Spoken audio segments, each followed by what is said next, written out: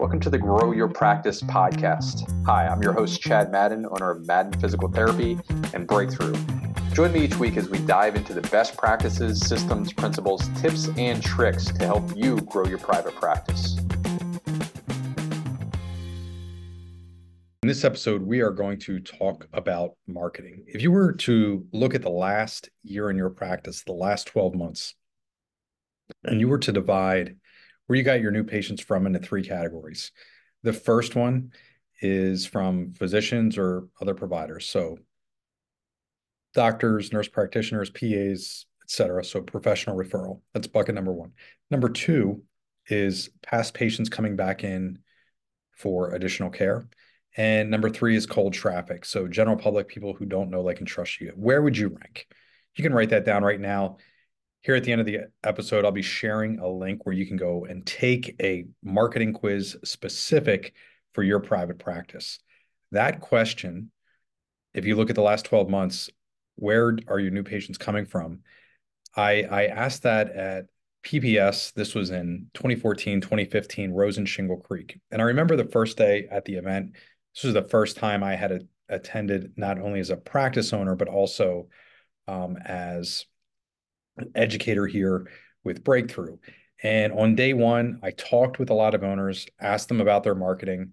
And what was happening at that time is physician referrals were going away. Now we have the data, 2003 to 2014, 53.6% decrease in physician referrals to private practice PT, specifically for back pain.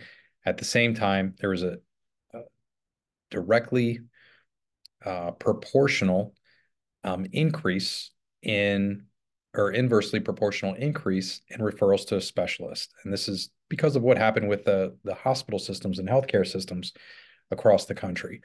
So we knew that there were less physicians that were being referred, less physicians who were able to refer to physical therapy.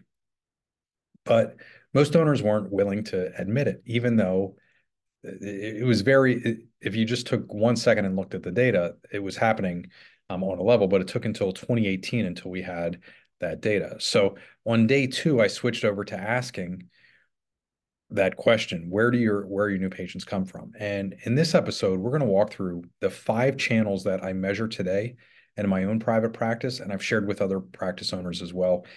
So whether you rely on physician referrals or not, this is relevant for you. Now, why are the 5 channels important? Because as most of us know, and especially if we've done a 401k or simple IRA or any retirement investing, diversification is key. We don't want all of our eggs in one basket. If we have one physician who is referring all of our business to us, our business isn't very valuable. It's also not very anti-fragile. It's very fragile, right? If that physician would go work within the hospital system or open his own therapy service or anything like that, we're pretty much out and we're in trouble. The lifeblood of our business would be gone.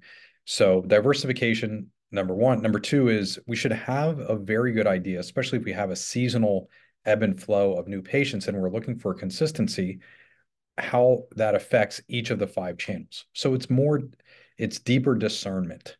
And what I mean by that is most of us are tracking daily, weekly, monthly, quarterly, annual new patient numbers. However, very few practices that I talk with are looking at attribution. So which of the 5 channels they're coming from. And I'm going to give you the 5 channels right now. The first is past patients and specifically reactivations. So this is, you saw Mary 2 years ago for her back pain. Now she's coming back to you for a total knee replacement, right? Status post total knee replacement. That would be a reactivation. The second channel that you can get new patients from is word of mouth referral, or some people call this friends and family. So this is, you saw Mary in the past for physical therapy, and then she referred for her daughter, Lily. Right now, Lily's come in for physical therapy. That would be a friend and family referral. So that's the second channel. The third channel that we go to is professional referrals. So that can be anybody from physician, nurse practitioner, PA, could also be professional referral like a PI attorney or something, a workers' comp, something like that. So that would be professional referral is channel number 3. Channel number 4 is partners. So these could be employers and So, for example, we go to a credit union annually to do lunch and learns, and then also participate in their healthcare, and we will get new patients coming through from that. Or you might be going to a large employer in your area for various reasons and participating in their events in the same exact way, and somehow they are promoting you. We have another really good episode. If you heard the episode with Chris Gordos and his relationship with Fleet Feet, that would be considered a partner promotion as well. And that is flow channel number 4.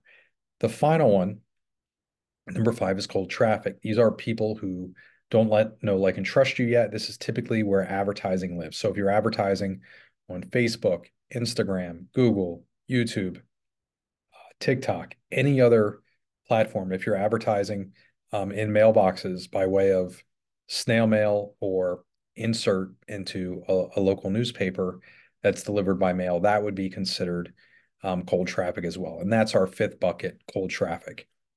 Yes, every single one of those channels can be broken down further, but every month we look at in our practice where our new patients are coming from, not only for the entire company, but also for each specific clinic. Now, some of the pitfalls that happen with this, one of them I already shared with you, and it's lack of discernment, lack of attribution. One of the common questions that I'll get from owners is, why would you want to track this, or how do you track it? And it's challenging. So most people, believe it or not, who become patients, they don't know where they saw you first, or they don't know where they saw you, and especially if there's multiple touch points that cause them to call. In general, we tend to be poor at that. So what we do is we try to capture it as best as possible. We ask for it on the intake form. Then the scheduling receptionist validates it. So you said that you saw us on Facebook. Is that true? Yes. I saw a Facebook ad and I clicked on it. Okay, now we have it, right? It's trackable as much as possible. And then the other thing that we do is we have a marketer who does patient interviews. And after the first appointment, the eval or the free screen, the marketer will call that patient and do a screening interview. And one of the things that they'll do is they'll validate where that patient believes that they came in from. So we're doing it on multiple levels. And another pitfall is, well, what happens if Mary, who we saw 2 years ago for her back pain, she goes to the doctor for a new problem and the doctor gives her a script and she comes back? How do we count that? Well, that's a reactivation, right? So if anybody is a past patient and they come back to us again in the future, that's a reactivation. That's the doctor's not originating that referral to us. Yeah. So it's something to think about, but you can waste a lot of time very quickly in trying to get perfect attribution. Most people, they won't know exactly where they came from, but you can gauge fairly accurately based on your promotions, what you're doing, et cetera, where people are coming in from. The other reason that we want to do that is we want to get a really good gauge.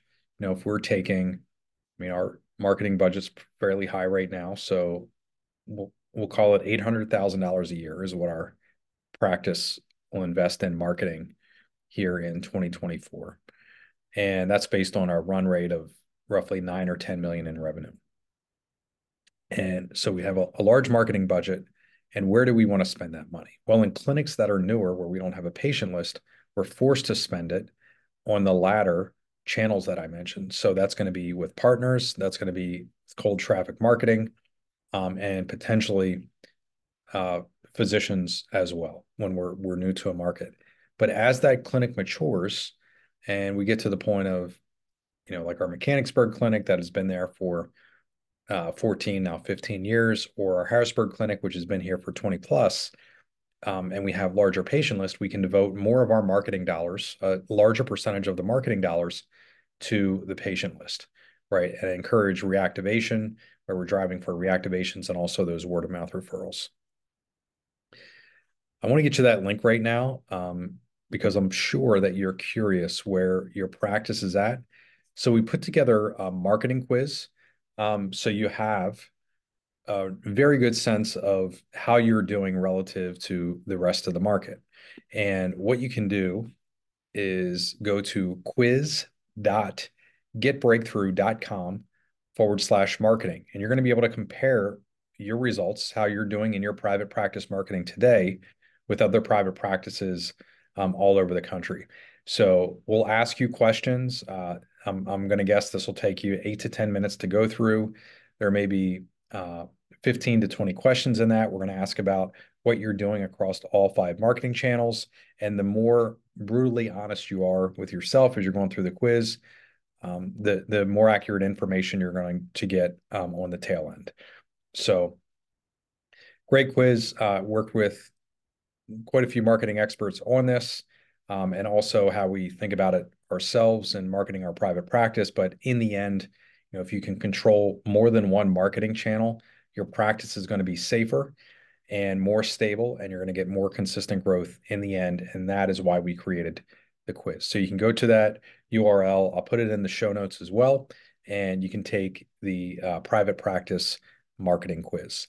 What is the benefit? Well, in the end, if you're looking to impact more lives, and I'm stealing this idea from Thomas Locher in the book History of Healthcare in the United States.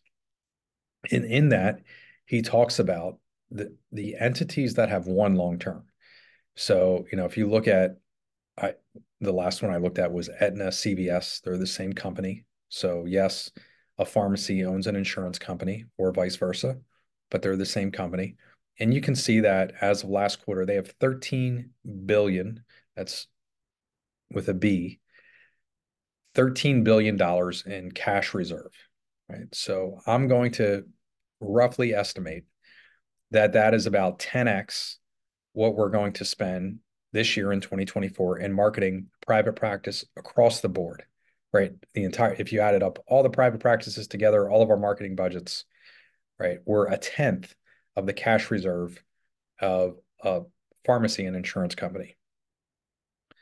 So what happens, and what Locher explains in his book, if you want to see why we have such an unsustainable healthcare system, and this isn't a rant or conspiracy theory, just look at what's happening. 1 in every $5 in the country is spent on healthcare. It's over $13,500 per person per year.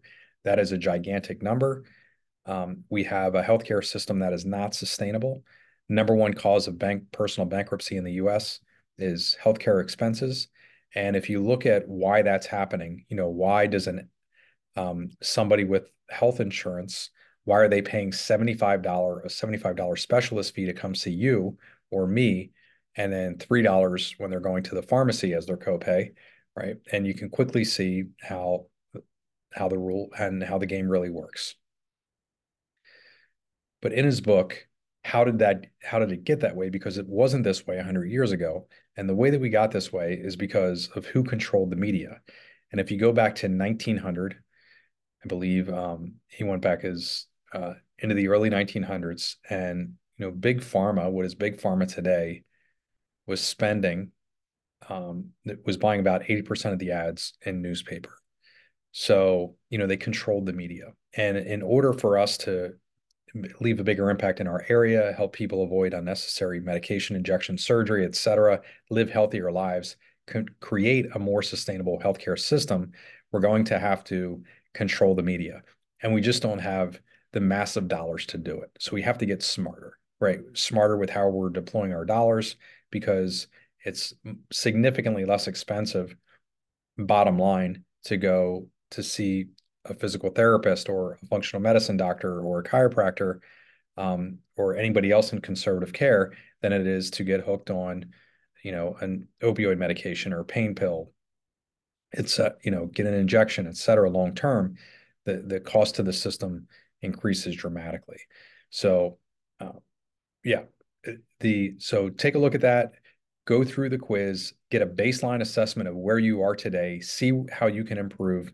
I have some other goodies in there once you take the quiz, that I'll be getting to you as well, how you can think through stepping up your game, taking your practice to the next level, and especially your marketing. So you can better control the media in your area, and any dollars that you are investing in marketing, you're getting more patients through the door so that ultimately you can help them get back to normal naturally. Hope you enjoyed this episode, specifically on marketing and the 5 flows of new patient flow, of new patients. This has been, as I've explored more and more in marketing, it's given us a lot of control, allowed us to survive, allowed us to open up de novo clinics and fill them up fairly rapidly, hire physicians with confidence that we can fill their schedule, fill the space, and ultimately help more people, all because we took a look at marketing. And I hope you do the same. Keep up the good work within private practice. I know you're working really hard, and it can be very frustrating, as we're facing declining reimbursements, et cetera, or lack of willingness to pay in the marketplace. Overall, things they're better today in private practice than they were 10 or 20 years ago. It's not always easy to see, but we have a lot of more weapons at our disposal that we can get good patient education out there, move the needle in the right direction, help more people with our services. And I hope you take advantage of the information that we're putting out there, and you take the marketing quiz and see where your practice ranks and how you can close the gap there as well. Thanks, everybody. See you.